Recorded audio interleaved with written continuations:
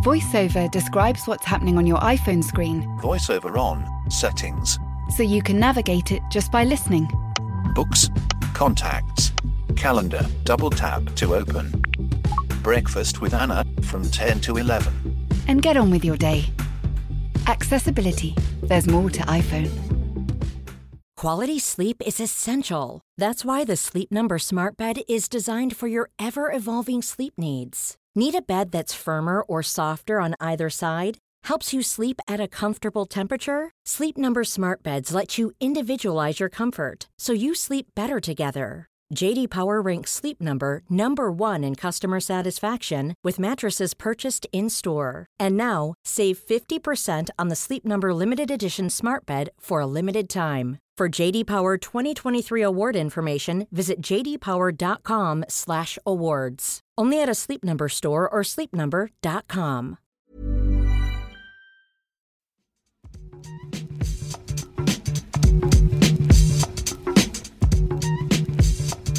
Hello and welcome to the Game Football Podcast from The Times. Today we'll be discussing that poor draw at Anfield, another thriller for Villa, and Arsenal moving back to the top of the Premier League Christmas tree.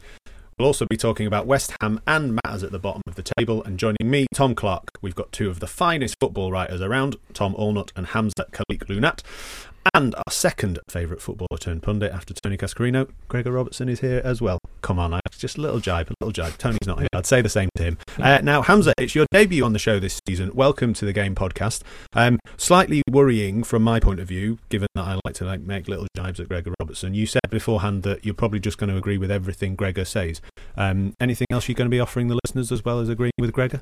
Not really, no. Gregor does a really good job, and I'm just standing in for Alisson today, I guess. Okay, fine. So, if anything Alisson has missed out, I'll cover basically. Some very literary, ethereal views on football that kind of zigzag off and then come back to the eventual point. I'd say that's Alisson's kind of bread and butter. So if you can deliver that for us, that would be great. One thing you can deliver for us, of course, is being a Liverpool fan. So you do stand in for Alisson on that front. And let's go to Anfield and their 0-0 draw with Manchester United. I mean, I don't really know what to make of this match, and I don't want to dwell on it too long because it was not the kind of classic, thrilling 7-0 that people perhaps were expecting. Starting perhaps with Manchester United then, Henry Winter writing this morning on the Times website about this showing that the players are behind Erik ten Hag, and let's be honest, it is a positive result for them with the players that they had at their disposal to get and draw at Anfield, despite it being a kind of quite a negative, pragmatic performance, Greg. Yeah, everyone expected them to get rolled over, basically. I think by the looks of it, Liverpool expected that was going to be the case as well. So, I don't know, I think you can draw a little bit too much out of it. This is the story of Manchester United, really, for a number of years now, and the cycle of kind of woeful performances and then some more spirited ones that show they're not completely throwing the towel in. But I think over a longer period of time, it's consistency that's been elusive, and that's what Ten Hag said after the game. He said we need to have a sort of minimum level of standards that we reach every game, and that's been our problem. And they reached them in this game, but beyond that, they didn't do that much. And I think it still showed that Manchester United are a long way from competing with the best teams in the country.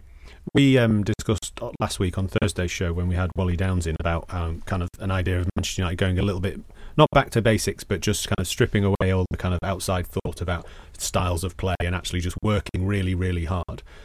We did at least see that, Tom, didn't we? And I wonder whether perhaps in a team that's kind of really struggled sometimes with these kind of overblown superstars not performing, when you've got a midfield of Mainoo, Amrabat, Scott McTominay, actually that buys into that idea that you are at least going to get three players who are going to work for the manager. Yeah, back to basics, I guess, and Varane in defence, who knows? He's actually a very good defender and has made a bit of a difference. I mean, I guess, there's a danger, I think, with United, obviously, week to week, kind of lurching from one narrative to the next, that this is the crisis, Ten Hag's about to leave, and then a match like this, and you think, well, everything's fine. But actually, maybe it's just kind of consistent with what we know about United, that probably in the league right now, they're maybe the sort of 6th, 7th, 8th best team. I mean, you look at the results they've had recently, they've kind of scraped past Burnley, Sheffield United, Fulham, Luton, You know, okay, they got a decent goalless draw away at Liverpool, but that can happen if you're kind of in the top half of the league. I think this is fairly consistent with where we think United are at. You know, they're not going to be challenging the top 2 or 3. They may put a run together to sort of, you know, challenge for the top 4 or 5. But, you know, this result, I guess you could say, was a bit of a rally, but equally, I mean, I don't think there was anything there creatively in this performance that makes you think they're suddenly going to go on a run and you know, this side is suddenly going to become a team that's anything different to what we've seen this season. I agree with you. Back to kind of basics, maybe the fundamentals were there and maybe that's encouraging, but if anything, you know, it just kind of shows how low the bar is nowadays. You know, if you have sort of a performance that's just sort of determined and fighting and defensively fairly organised, then you can count that as a positive for United. You know, they didn't get thrashed ultimately at Liverpool, and that is kind of the best you can say about them. Yeah, one of those players I mentioned there, Hamzah, Kobbie Mainoo. Should United fans be? They were excited about him in the summer when he was part of their kind of pre-season plans, and then he got injured. Is he a kind of player that could be a bright spark for them going forward? Yeah, he's quite a good young player. I think the key with all young players, so he's not placed too much expectation on them. He seems quite promising. But again, like, just temper those expectations. He had that really nice pass that he played in behind to Garnacho, which almost resulted in a shot, but I think Trent Alexander-Arnold just got the touch in before. That was a nice move. He shows an ability to receive in space, play through pressure, so good qualities that you'd hope from a team that's looking to dominate possession and play through the lines. But again, just a very young player, so it's important to not sort of over-egg him just to make sure that he doesn't sort of feel the weight of expectation. Telling me not to get carried away. You're definitely from the Gregor Robertson school of punditry. But moving on to Liverpool, Hamzah, I wanted to ask you about them. Paul Joyce has written on the Times website today, all too frenzied and forced as 34 Liverpool shots come to nothing. Would you agree with that frenzied and forced nature, do you think? Or is it a little bit of what Gregor said of where they were expecting United to be really poor and they were expecting to kind of beat them, and maybe they got wrapped up in the idea of, it's going to be 7-0 again?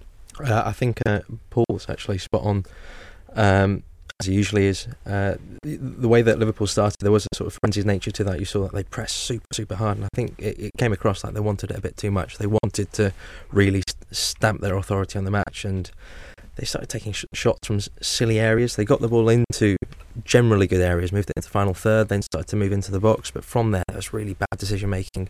Liverpool played too narrow. Trent Alexander-Arnold came in field, which is fine. Does it normally, but when he did that, there weren't enough options out wide on the right to hold the width. And Anfield is quite a narrow pitch anyway.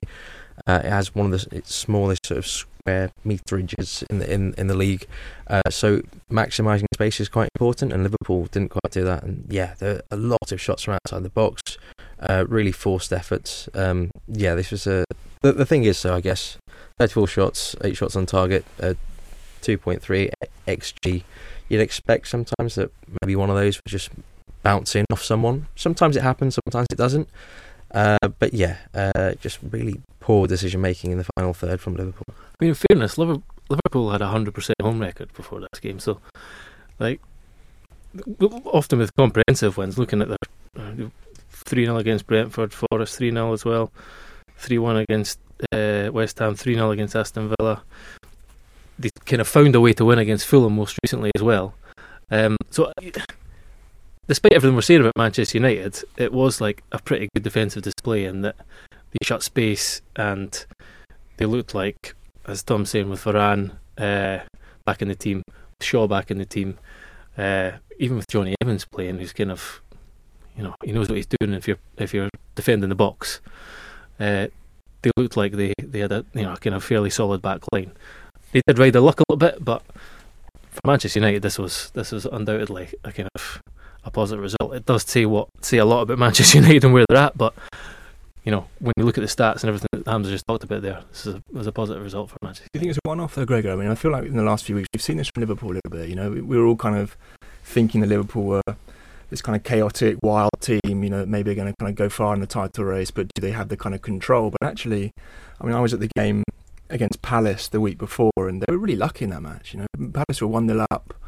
Liverpool didn't really create anything. They looked so sort of listless and lacking in sort of tempo and direction, and they only really, who knows what would have happened, but they only got the 2 late goals after Palace had a man sent off, and thanks to a sort of Harvey Elliott long ranger in added time, and there have been a few of those, right, against Fulham, Sheffield United. They would sort of scrape through. I mean, maybe this is the kind of champions team where they scrape through without playing well, but equally, I don't know, I'm not really seeing this kind of Liverpool that everyone's getting excited about recently. The forwards, Darwin Nunez hasn't scored now, in 9 or 10 games. Diaz, we haven't really seen the best of Diaz since the whole kidnapping thing. I just sort of wonder, when are we going to see Liverpool get out of kind of third gear, The thing is about this season is we're seeing that about almost every team, and they're still, second in the league, so there are imperfections in every team in the title race, which is what is making us quite excited about it being a good title race. I absolutely agree. There have been a lot of kind of marginal victories, chaotic kind of victories as well, last minute goals, last minute equalisers, all that kind of thing. So it's not controlled. And the one team we're probably going to come on and talk about who's starting to look a bit more controlled is Arsenal. Yeah, well, we'll come on to them. I just want to give final word on Liverpool to you, Hamzah. Thinking about some of the things that Thomas said there, and looking at that team as well, because in the summer there was lots made about transfers not quite getting it right, but you've got Szoboszlai, Endo and Gravenberch in that midfield, and then as Tom says, you've got Nunez, who God loves a trier but can't seem to score a goal. What do you think about the team at the minute? Is it a little bit short in areas? Is it just waiting to gel? Is it too many new players? I think, as is true for most of the league, they've got a lot of injuries. So you look at McAllister was out, Thiago was. People forget about Thiago, right? He's a really cool player. Jota's out. There's a number of Matip's out as well. So there's a number of players that are missing, which affects the way that they play. Diaz, I think his bad form extends back to his knee injury. Since then, his production has dropped off massively. If Liverpool were to compete, I remember saying this at the start of the season that they needed to have a sort of increase in production from Diaz of around like a quarter, and instead it's dropped off by around that same amount. So yeah, there's a few things going on there. They've got the system change, but even with all that stuff going on, if you look at in terms of our expected goal difference, they're still quite good. 0.88, which is pretty good. Ideally, you want 1. That's a measure of an elite team, and only one team is doing that this season over the past 10 matches, Arsenal. In terms of expected threat, so if you expected goal difference comes from all the sort of shots that you have, but it doesn't sort of take into account control. So if you sort of measured up every sort of player's ability to move the ball into dangerous areas, that's how you get sort of expected threats. You have your threat for, threat against, subtract it, and it's like the best measure of control. And Arsenal at 1.11, incredible over the past 10 matches. City's has dropped off. Liverpool's is 0.87, City's 0.7. So they aren't as controlled as Arsenal. But yeah, there's a few different things going on, and a few players have that form over the past 6 matches in particular. City have dropped off, Liverpool dropped off, and suddenly Arsenal have found a new gear, particularly sort of Martin Odegaard, and that's all knitted everything together very nicely over this period, where especially when you've got 6 matches, you've got such a concentrated number of matches in such a short amount of time. If you're playing well in this period, the points just rack up very, very quickly, and suddenly you're top of the league. First appearance on the podcast, Hamzah, and you're already linking us between sections, so we're into Arsenal already. Perfect stuff. They're top of the table, taking advantage of Liverpool dropping points. Tom, Hamzah's already outlined kind of some of the things they're doing well. I wanted to ask you first about a piece you wrote for the Sunday Times all about Jorginho. It was headlined "How Jorginho is Acting as Mikel Arteta's Eyes and Ears," and predominantly looked at his role kind of off the pitch rather than on it. Yeah, we spoke to Jorginho. He calls himself Jorginho on Friday. I think I can call him Georgie. Oh, gee.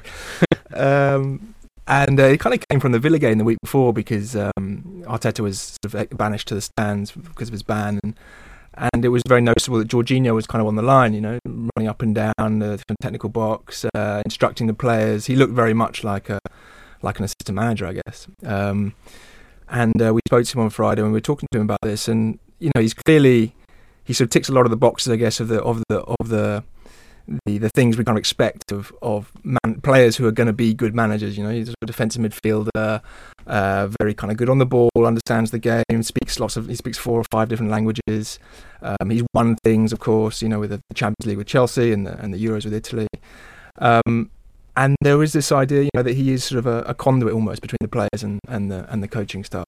And also, this idea that Arsenal needed to bring in some kind of winning mentality, I guess, and to use that cliche, but also sort of experience and players like this, where it's not just about kind of technical ability and nice players like Odegaard and Reece Nelson, etc., but players like Declan Rice, who we've obviously talked about a lot, who on the pitch is kind of bringing that physicality, that sort of killer instinct, if you like. And I think off the pitch, Jorginho is providing a bit of that as well. Not playing very much, although albeit being brought on, for the sort of latter stages of games to add what we've talked about, that kind of control.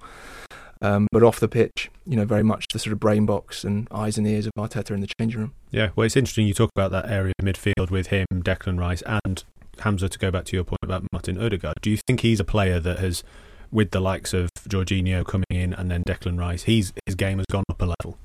Definitely. Again, I'll come back to sort of 6-match sort of average. So Odegaard, as everyone knows, wasn't playing as well at the start of the season, and that form didn't compare to how he played last season. But then in the past 6 matches, he's averaging sort of 3.2 key passes a match, 5 passes into final third, 3.3 passes into penalty area. So the issue Arsenal had at the start of the season with Odegaard was that he just wasn't involved very much. Now they've found how to do that, and that part of that comes through Rice. In fact, there's actually what Rice does. He opens up all sorts of tactical possibilities, and in the Brighton match, on Match of the Day, you can find this sort of like image. But the way Brighton play is when they're building out from the back, the goalkeeper, they will leave 4 forwards forward. So they'll go man for man at the top of the pitch. So if you're the defending team, you also have to leave 4 players there. But if you want to press, you're going to have to send your forwards into their box, which leaves a massive space between the defensive line and the forward line.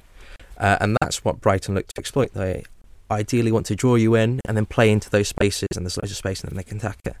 Arsenal had one man there, Declan Rice, and he was incredible. He had to cover this entire section of the pitch on his own and choose when to either move forward and join the rest of the press or when to drop off, and he had all of it sort of done perfectly.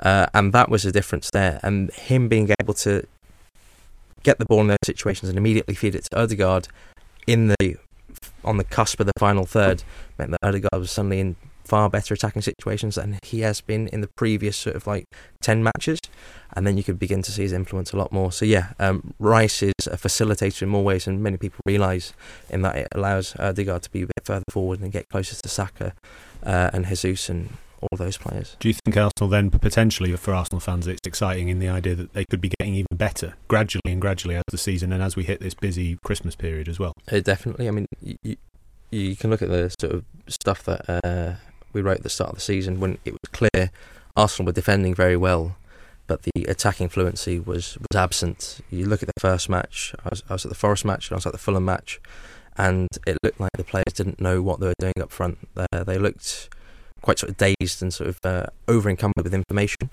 And that was true for a number of matches where, again, just wasn't any sort of attacking fluency. Arsenal had this tendency to play in a sort of horseshoe around the back, play to the wings, and then try and progress up the field that way. They still do that in a similar sort of way, but instead of just playing to the horseshoe, now they're involving their centre midfielders, and Havertz has come into his own a little bit after looking like a complete sort of ghost for the first sort of 8 matches, I think that's probably fair to say. And Odegaard has found himself a bit more as well. So yes, the key point was that Arsenal were pushing top of the league, moving top, without even playing well. And now in the past 6 matches, you take the first half against Wolves and other games like that, you see real attacking fluency, real cohesion. You take the Lens match, Champions League in particular, where they're actually allowed to play in transition. You go, wow, there's a brilliant attacking team there that we saw last season and we hadn't really seen between April to November. And now they're back again, but with that amazing defensive performance that is by far the best in the league. Set piece suppression, open play suppression. Arsenal are excellent, top to bottom. Great. Let's see if Gregor agrees with you then, because I was going to ask about Arsenal, but also about City, because it's the team that you always come back to and say, they're going to win the league. They dropped points again, 2-2 at home to Crystal Palace. Kind of asking you about Arsenal and City then, because looking at both of them at the minute, there's only one team that looked like a kind of title favourites, and it's not Manchester City. Yeah, it's like a team that has found that sense of control about their play, and a team in City who are still desperately trying to find it.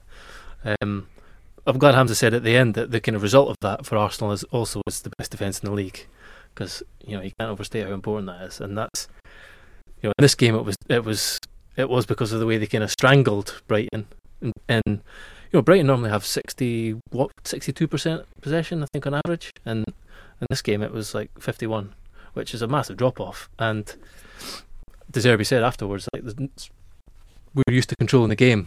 That was my most disappointing thing from this, is that we didn't control the game. So to do that to Brighton is no mean feat.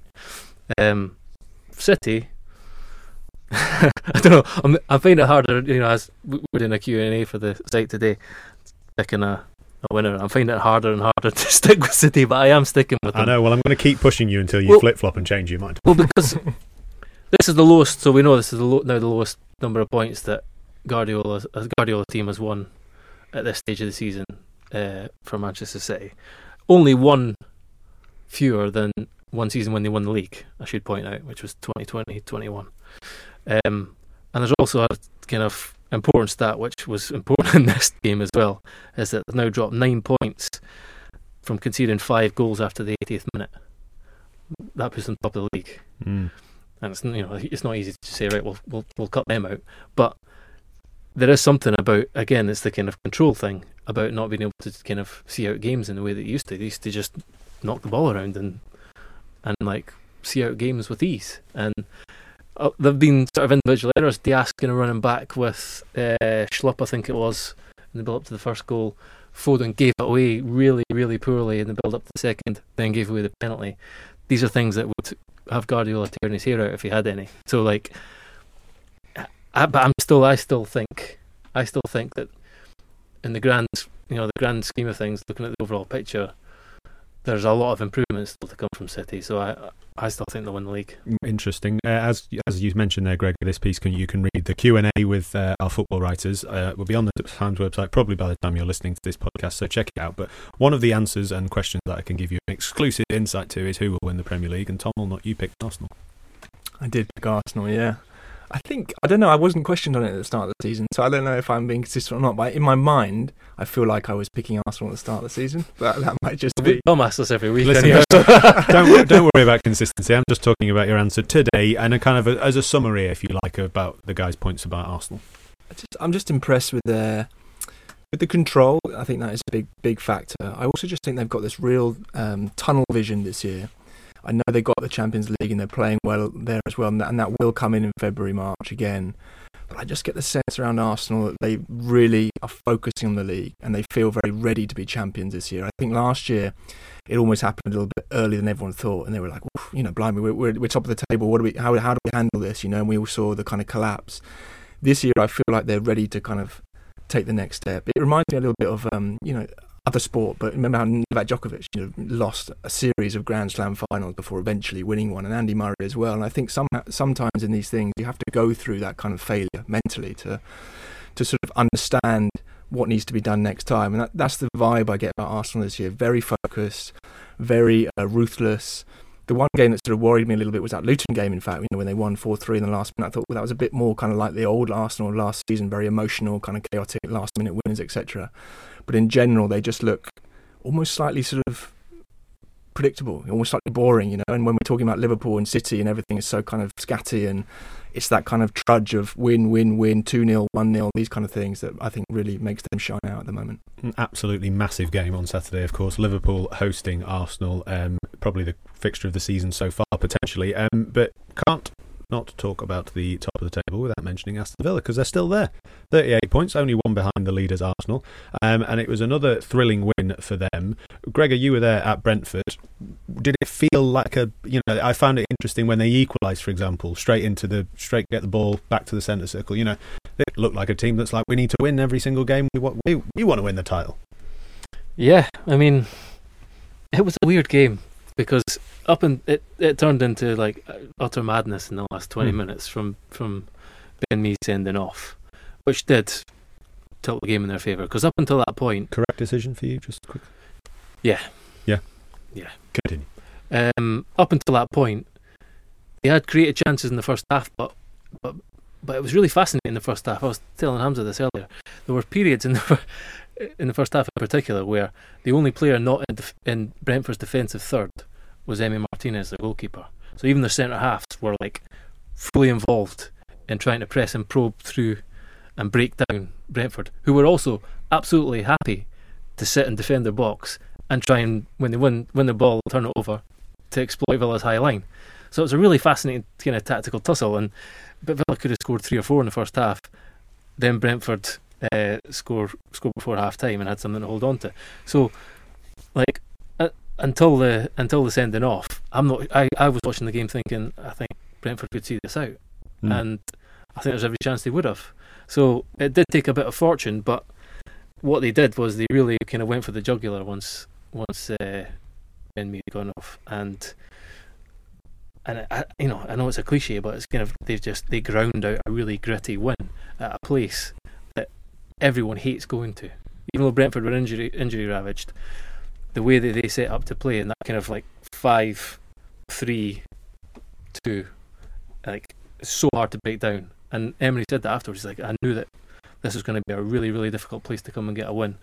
And despite all the chaos, despite Emi Martinez's antics and all this, which were hilarious, he was just absolutely delighted to leave with 3 points. Do you think, very quickly on Ben Mee and decisions, he should have had a penalty in the first half with John McGinn's grappling? Yeah, I mean, the thing that is perplexing is kind of when VAR doesn't intervene, and we've seen a few things in this weekend. That was definitely a penalty. The one with Mopai, I think Mopai went through again after Ben Mee had been sent off, but before Villa equalised, so it would have made it 2-0. Mopai went clean through, and he tried to buy the penalty. He stepped across Konza and went over. But you've seen them given, so you could see why Thomas Frank was pretty upset by this. Yeah, Brentford can feel a little bit hard done by. Hamzah, on Villa, they're a team that you've written about lots with James Gearbrandt in the football newsletter, and also in your piece looking at trends across football in the country. What is it you think they've got? Is it all about Unai Emery, or is it about these players? A bit of both. There's some form that's, I mean, if you take a look at Ollie Watkins and Emi Martinez in particular, Watkins is historically quite a streaky player, and at the start of last season he had this historically bad performance level for him, so he had lots of XG but was undershooting it by a significant amount. And Emery comes in and tweaks his position very slightly, so what Steven Gerrard asked him to do was to contribute in midfield and support the build-up, and Emery told him essentially, no, I'd like you to actually play as a more conventional centre forward, and rather than trying to come in deep, I want you to run in behind. And that very slight change meant that the quality of chances that Watkins was now getting on the end of increased, and it reduced the sort of responsibilities on him to try and link play, just let him focus on being a finisher. And then with Emi Martinez, if you look at the expected goals he was meant to concede and the goals that he did, he was really performing very badly until the World Cup.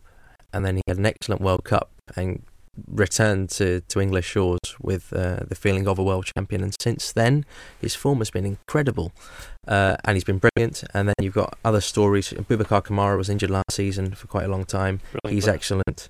Douglas Luiz, excellent as well. These players that now have been sort of enmeshed and had a bit more time to get to know each other. So there's a few tactical tweaks that Emery's done, and I think what he has... He's put a bit more emphasis in Johnny's piece with Emery, the interview around a month ago. He mentioned Emery's first sort of sentence to the players was, "I'm not happy." Do you want to know why I'm not happy? And they all sort of went, "Is it because we're near the relegation zone?" He went, "No, because a manager's been sacked, and that's on you." And that sort of that intensity and that sort of elite sort of mentality, for want of a better phrase, is precisely what Emery has brought, and I think that's why coming in together and tapping into all those other things, why Villa are playing well at the moment. Yeah, it's exciting times for Aston Villa, but you mentioned him there twice. We have to talk about Emi Martinez. Now, as a fan of a team in the Football League, I'm a huge fan of, I'm going to say it, shithousery. I'm an absolute massive fan of it. I think it's brilliant, and I think it's a much needed aspect of this game. I would say, really? I would say that Emi Martinez, however, is treading a fine line between shithouse and arsehole, because I don't know how he can keep pushing it. Tom, it's a subject that you have written about before this game. Emi Martinez, one of the most hated players, but so loved they named a frog after him.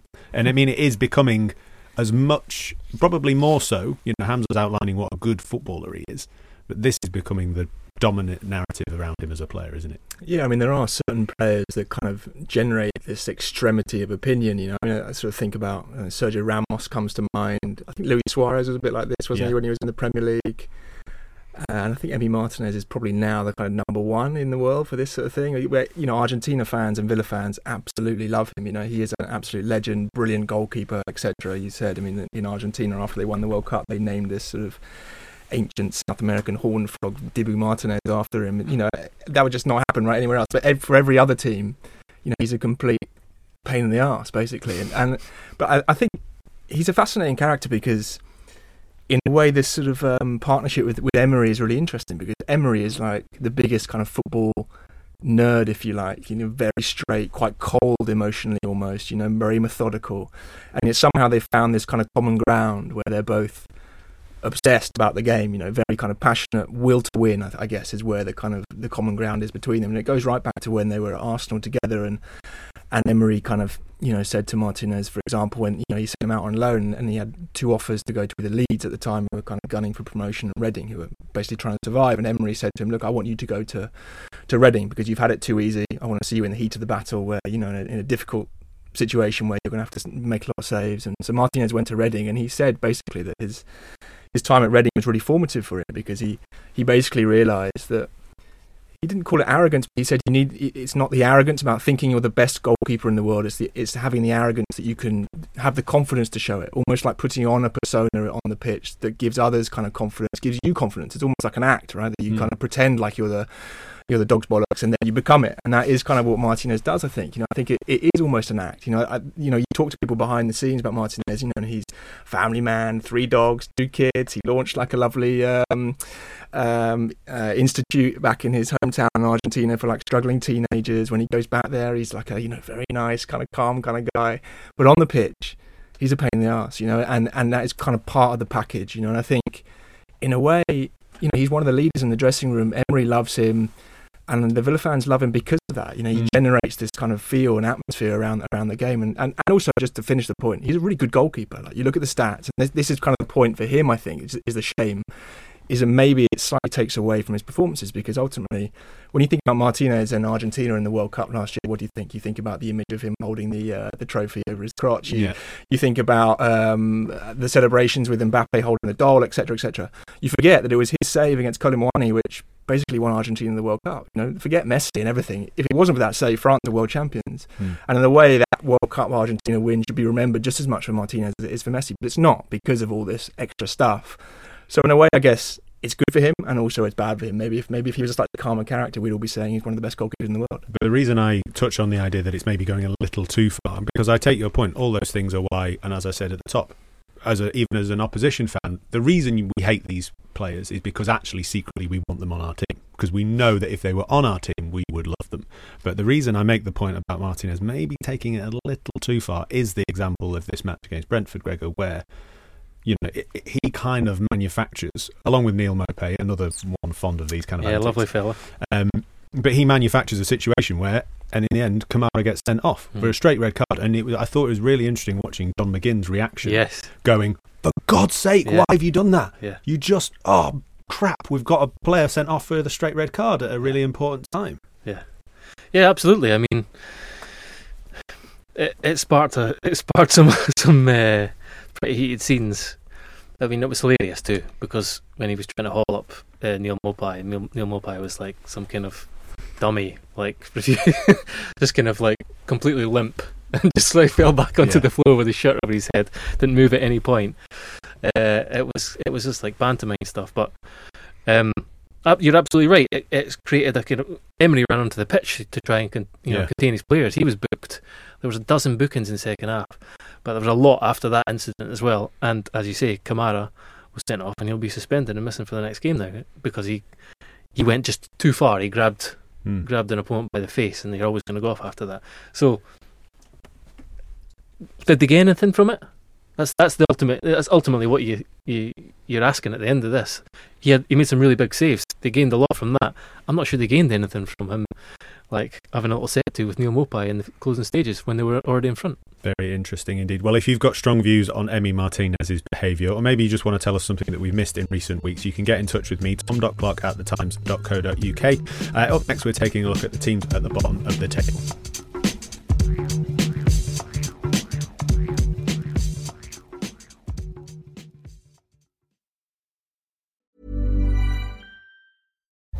As you're listening to me, Daisy, Apple's iPhone disassembly robot, is dismantling an iPhone into lots of recyclable parts.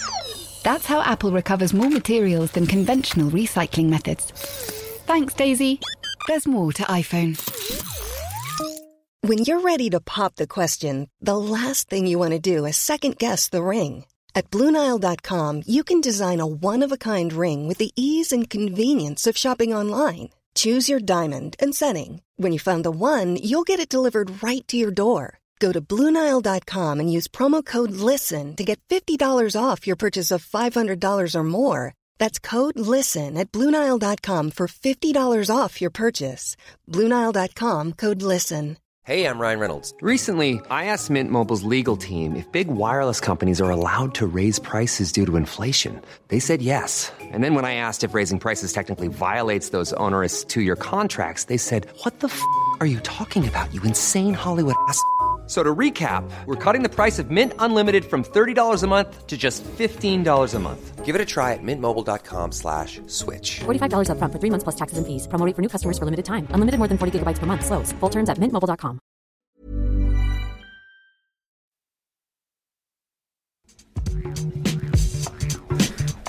Welcome back to the Game Football Podcast from The Times. I'm Tom Clarke and I'm joined today by Hamzah Khalique-Loonat, Tom Allnutt and Gregor Robertson. Now, chaps, before we get back to the football, I wanted to briefly mention Tom Lockyer, the Luton Town captain who collapsed during their match at Bournemouth.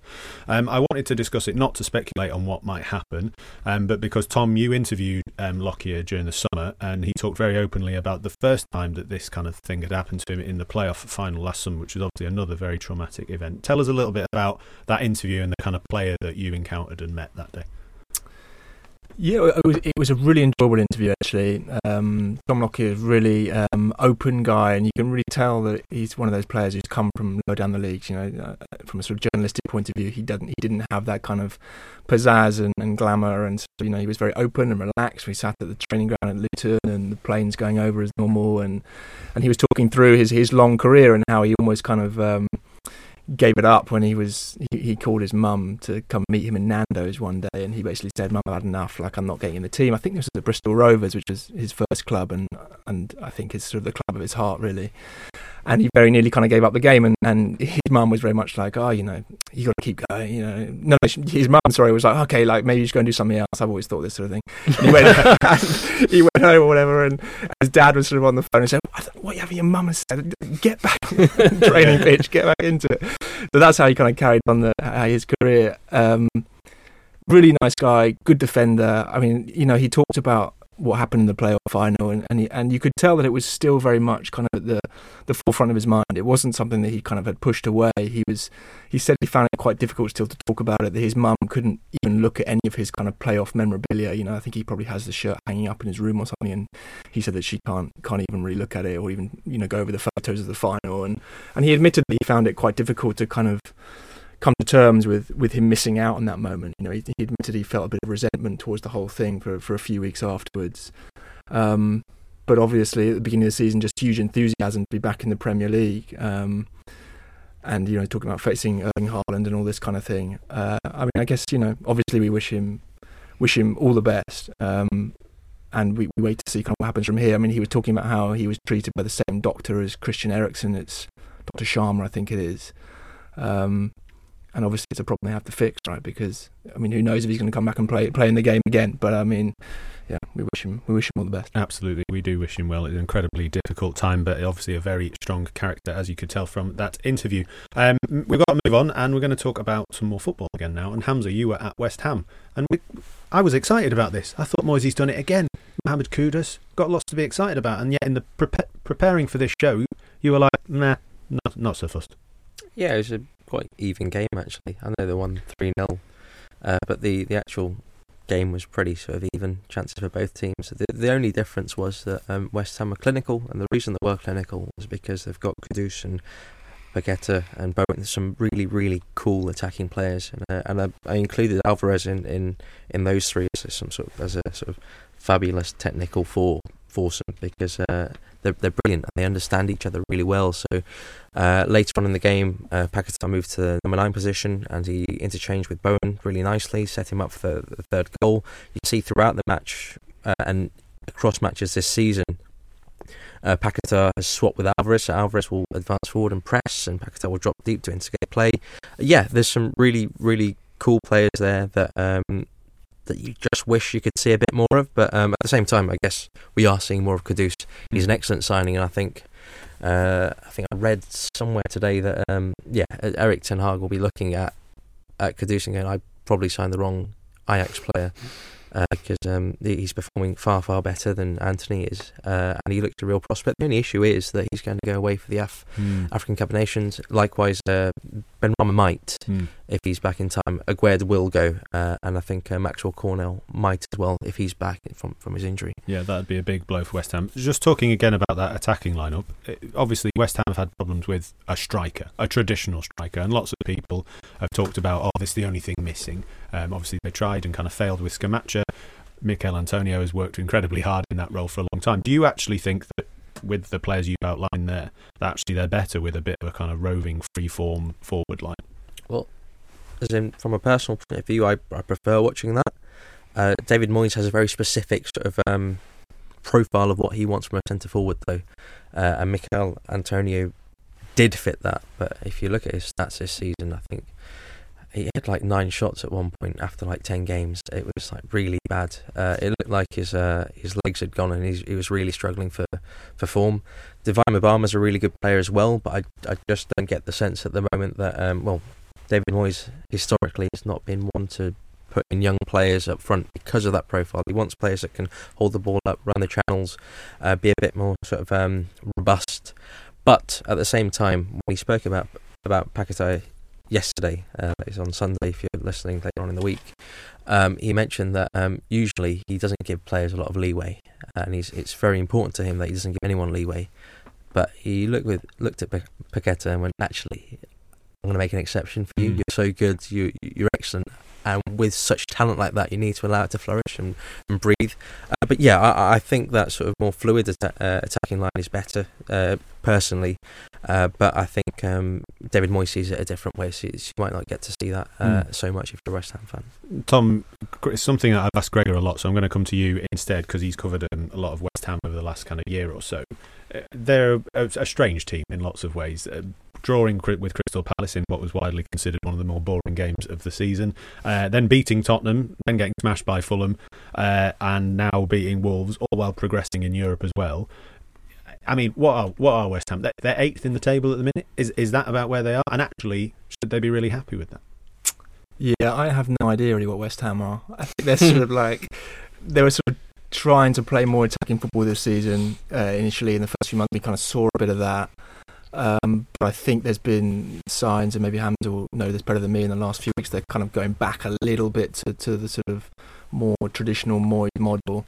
I have a problem with Bowen playing down the middle. I think he just doesn't look as threatening there. He looks slightly uncomfortable. I mean, I think he's probably West Ham's best option there, but maybe that's not the best option for him, because I think Bowen's real threat is when he arrives late, when he's coming at the back post and coming from deep, whereas when he's playing centre forward, I think he just takes the edge off him a bit, although he is extremely good in the air. So they do have a bit of a problem there. If they could get a more sort of traditional centre forward, if you like, and get Bowen back out wide, or maybe this rotation thing offers a solution, then maybe that will get the best out of Bowen again. I think, ultimately, Moyes knows what he's doing. I don't see them ever getting pulled into the kind of bottom 3 or 4 or 5 teams this season.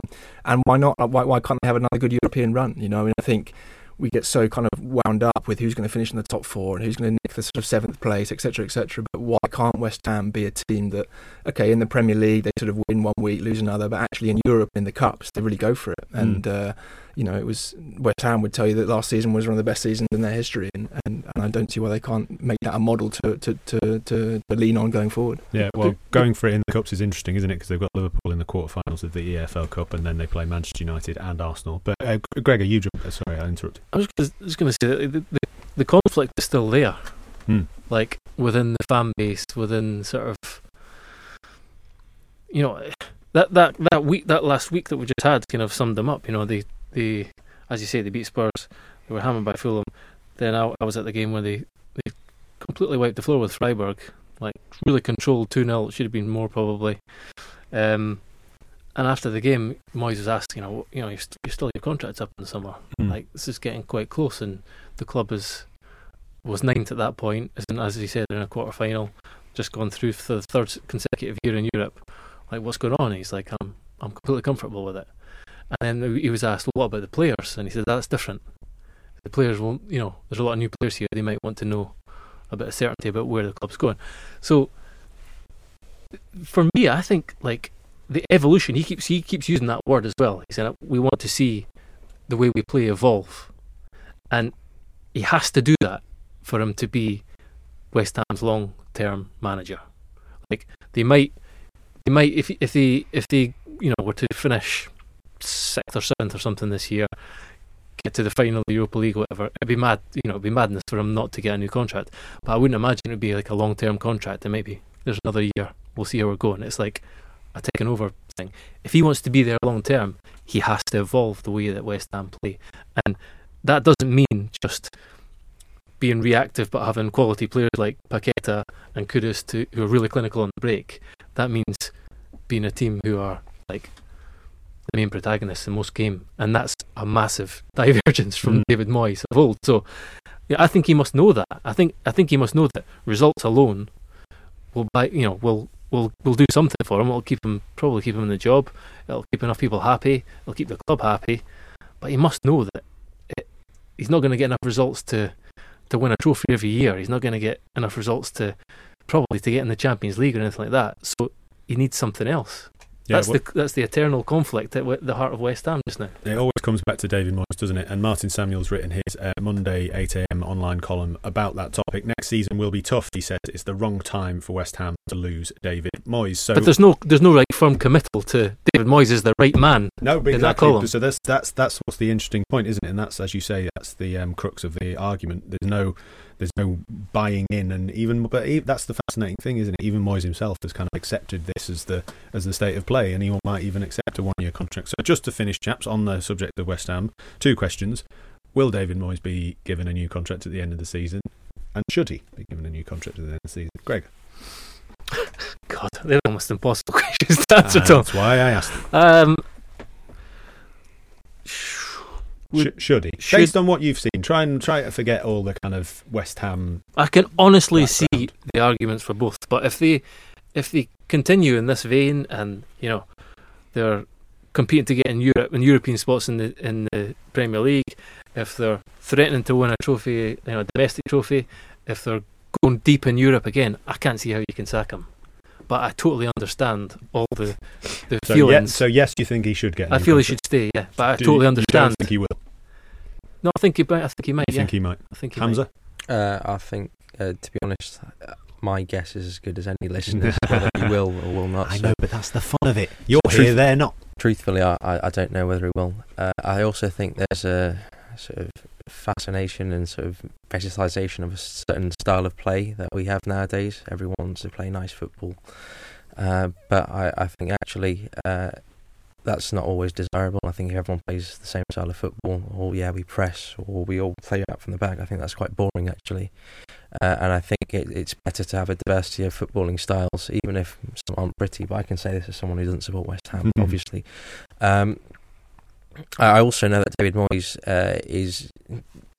is someone that absolutely hates people talking about his future, and I completely respect that as well, because it is obviously awful to hear some idiot who writes in a newspaper saying, well, actually, I don't have like... Are you talking about yourself there, or, yes, or Martin Samuel? About myself. So, look at this guy who doesn't have a UEFA Pro licence and has never coached like a professional team, trying to tell me... You don't have UEFA Pro licence. What? You don't have... I'd never let you on otherwise. Out! But yeah, I can understand that sort of... it's not very nice to talk about people. So on that side, at least, I would like him to stay because, first of all, I think it's important to have a diversity of tactical ideas. Second of all, I think that he has earned it, given the European performances. And I'd also think that when he talks about evolution, he would actually benefit from knowing if he's going to stay or not. As in, you can give him the opportunity to try and evolve his game, but as in, you can't try and do that midway through the season and go, actually, well, if it doesn't work, we might go out of Europe, we might finish poorly in the league, and then the club are going to think, oh yeah, yeah. So you need certainty on that front. So I'd rather that he get the opportunity to stay on. But I would like him to give an opportunity to define Obama. He's a good young player. But yeah, maybe Moyes will evolve on that side. Lots of dancing around the subject. We've turned into a politics podcast. Tom, give us a definitive answer. Will he be there, and should he? I think he won't be, because I think he only stayed really last season because of how they finished, and that's how often these things happen. You know, it's not about long-term strategy; it's about the last 5 games and the kind of the vibes. You know, and obviously the vibes from West Ham at the end of last season were great, and it will just depend on whether they happen to finish well this season or not. Should he? I mean, I take Hamzah's point about diversity. I guess the thing is that if you are the fans who are having to kind of put up with the diversity every week, then it's a slightly different thing. You know, like for everyone else, you know, looking generally, it's lovely to have different styles. I agree with that. But if you're the fans have to kind of watch long ball football every week, which actually, to be fair, is not really what Moyes is, but then it's a slightly different thing. I mean, I just sort of briefly, I mean, I think there is a thing here for a few clubs in the Premier League that are like this. I mean, Palace are like this as well. You know, it's the conflict between having a manager that you think is going to keep you in the division, you know, where survival is basically the strategy every season, and you collect the TV money and you just exist in the Premier League. And that for a lot of clubs in the league right now is kind of success, because they're never going to break into that kind of top 4, top 6, and they're probably not going to get relegated. So the owners think, well, why roll the dice? You know, why do you roll the dice on a Andoni Iraola or something, or a Patrick Vieira, or, you know, and you risk, yes, you might get great football and you might even kind of sneak into the top 8. But the risk that, you know, the stakes are so high, the risk is so much higher, you might get dragged into a relegation fight, you know. So you have these clubs in the middle who are basically just kind of happy to keep going and hope for the best in the cups, and that's kind of where West Ham are. And I would think maybe their fans might want something a little bit more. It's all about trajectory. Football is all about trajectory, and I think the fans might want something a little bit more exciting, a bit more ambitious. Clubs in the middle, fans wanting a little bit more, not sure about identity. Honestly, you lads are teeing me up perfectly from section to section here, because we finished talking about Nottingham Forest and Everton, and the idea that this Premier League season, with the new teams that have come up struggling, I wanted to touch on the idea that, you know, this really is a season for teams, not necessarily West Ham because they're performing at the higher end of the table, but teams like Everton, Forest, Palace and others, to kind of solidify, work out what they are, and be safe in the knowledge that they're going to stay up. And obviously these are two very different teams, Everton particularly because they've had that points deduction, and Forest on a terrible run. But I wanted to start with Everton. I mean, it's an absolutely extraordinary run. 1-0 against Forest, 3-0 against Newcastle, 2-0 against Chelsea, 2-0 against Burnley. This is the most archetypal Sean Dyche thing I think I've ever seen in football, Gregor. He deserves huge credit, doesn't he, for what he's done? Enormous, yeah. I mean, I was among everyone who was writing them off really at the start of the season because of... And then when they get a points deduction on top of that. Absolutely, yeah. So what he's formed out of the group of players at his disposal, as we said before, and kind of pushing Onana up behind Calvert-Lewin, you know, maximising the strength at set plays, getting the most out of so many players. McNeil in particular, who's kind of seems, you know, I think Tony referenced in his column today, it's kind of, he's just that one player with a little bit of heightened quality who can kind of, you know, score a wonder goal or put in the kind of delivery that will lead to a goal. You know, he's worked with him before as well, so he's just maximising everything at his disposal. And this was a kind of brilliant performance of Burnley. It was kind of, it really summed up everything about both teams. Like what Burnley are about, they're kind of, you know, so much possession, so much, you know, 62% I think it was in this game, so much of the ball without doing a great deal with it, and in a really, really soft centre as well. And Everton knowing how to pick on those weaknesses and be ruthless about it, and then defend the lead.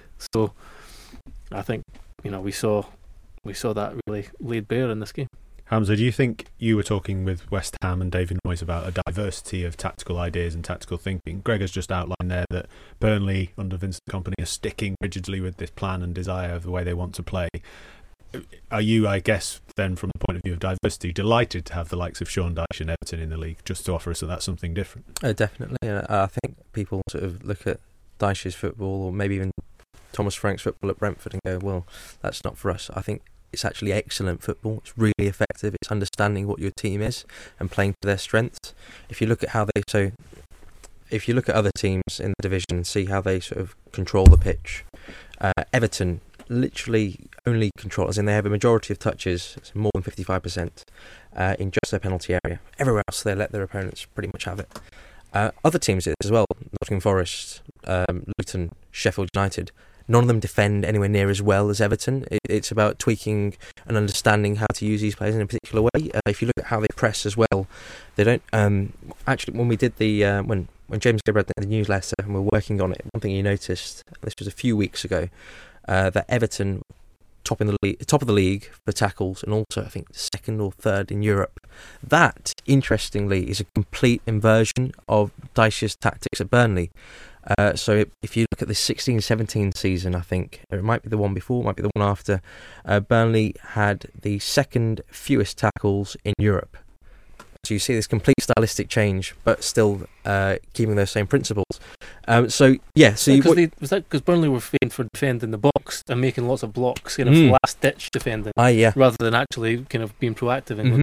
But as in, so Everton do press, and they also don't. It's interesting. They don't press all the way from the front, but what they do, they encourage teams into the middle third and then guide them with their 4-4-2 shape. Push them to one side, and then they pounce, and that's why they make loads of tackles. That's why they have, I think, the third or second most tackles in the middle third, only beaten by Tottenham this season. So yes, absolutely, I think Dyche has done a fantastic job, and I think it's really important that you have these managers that provoke other managers to think in different ways. If everyone just played the same way, Manchester City and Arsenal would win every week because they're better at pressing and winning the ball and turning it over than everyone else and playing with possession. But these teams, Brentford, Everton, Luton, play in a completely different way, and they all play different ways to each other, to be fair to them. And the Premier League is much richer for it, and managers also are much richer for it. They learn from these experiences, and players learn from these experiences. I think Everton are excellent. And if you look at their expected goal difference, I haven't checked today, but we did a piece on Saturday, digitally, looking at George Willoughby and I did. And Everton were 9th best in the league for expected goal difference. And the reason I bring that up is because Kevin Thelwell, the Everton director of football, he gave an interview a number of weeks ago, and he mentioned that the first 5 matches, Everton drew 1, lost 4. Everyone looked at the results and went, Everton are diabolical, they're rubbish, they're going to go down, Sean Dyche, yesterday's man, blah, blah, blah. But if you watch the matches, you look at them and you go, how are they not winning? They had loads of chances, they just couldn't finish them off. And that has been the theme. As in, when you see that sort of level of performance, and Kevin said that he looked at the expected goal difference and went, actually, there's a really good underlying sort of performance level here. Results will turn, and inevitably they have, and they've improved. I think they're really good, and I think they should be finishing top half, even with points deduction. High praise indeed. I wanted to bring up some of those points and relate them to Nottingham Forest now.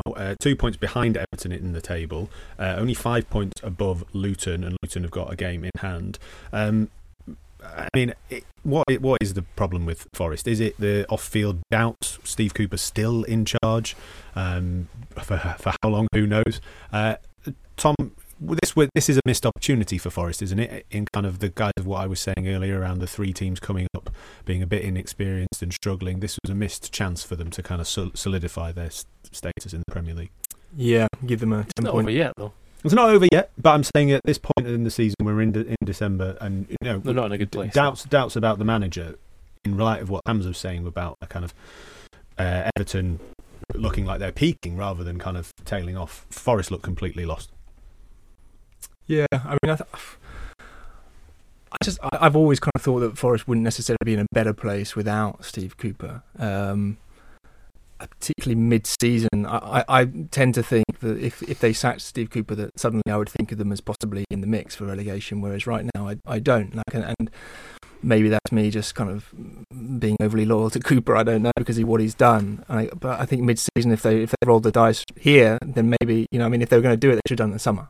I just think now in the middle of the season with all the players they have, I don't see that being a good solution for them.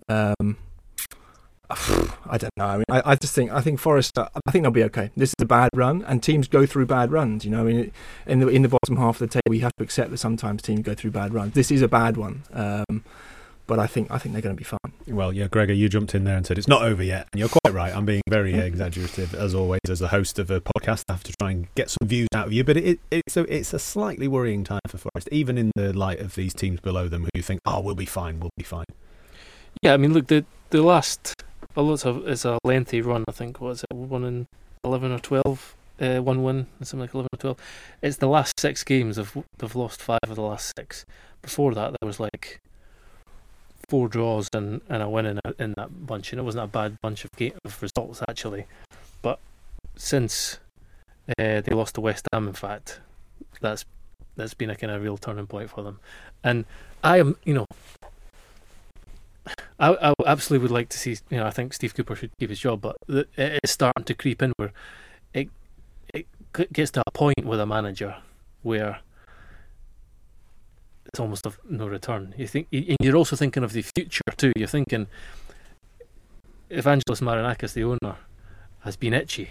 He's been itching to make a change for a long time, and you just don't see a sort of synergy between Steve Cooper, this really calm, sort of, really well respected and liked in the dressing room, process-driven manager, and this feisty, erratic owner who wants to win the league and he wants to do it yesterday, he'll trample over anything and he possibly can to do that. There's just no compatibility there, and I don't think there ever will be. So, the question is for Forest fans then is what's best for now, I think, and it all depends on who would come in. Julian Lopetegui is kind of waiting in the wings for whatever jobs come up now. He had a remarkable impact at Wolves. He's a great manager, and who knows, that might provoke something. I don't want that to happen. I'd love to see Marinakis learn from the error, from his mistakes, but I think the chances of that happening are very slim. So Steve Cooper might survive, but I don't think there's any longevity in this union. Saturday, home to Bournemouth, another huge game. I said Arsenal against Liverpool was the game of the weekend. Maybe that is the game of the weekend instead for Forest fans. Chaps, we'll have to leave it there. Gregor, Hamzah and Tom, thank you very much for joining me. Thank you too for listening. As I said earlier, if you've got any strong views, whether it's on Emi Martinez, Steve Cooper, or maybe just want to praise Sean Dyche, or hey, even send us some Christmas wishes, you can get in touch with me, tom.clarke@thetimes.co.uk. We'll be back for our final show before Christmas on Thursday. See you then.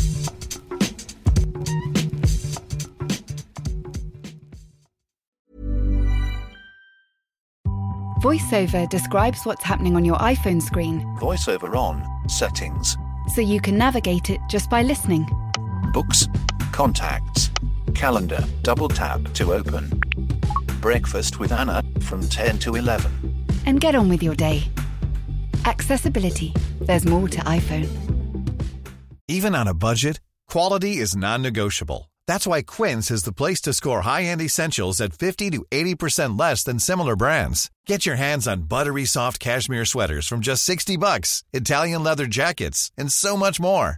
And the best part about Quince, they exclusively partner with factories committed to safe, ethical, and responsible manufacturing. Elevate your style without the elevated price tag with Quince. Go to quince.com/upgrade for free shipping and 365-day returns.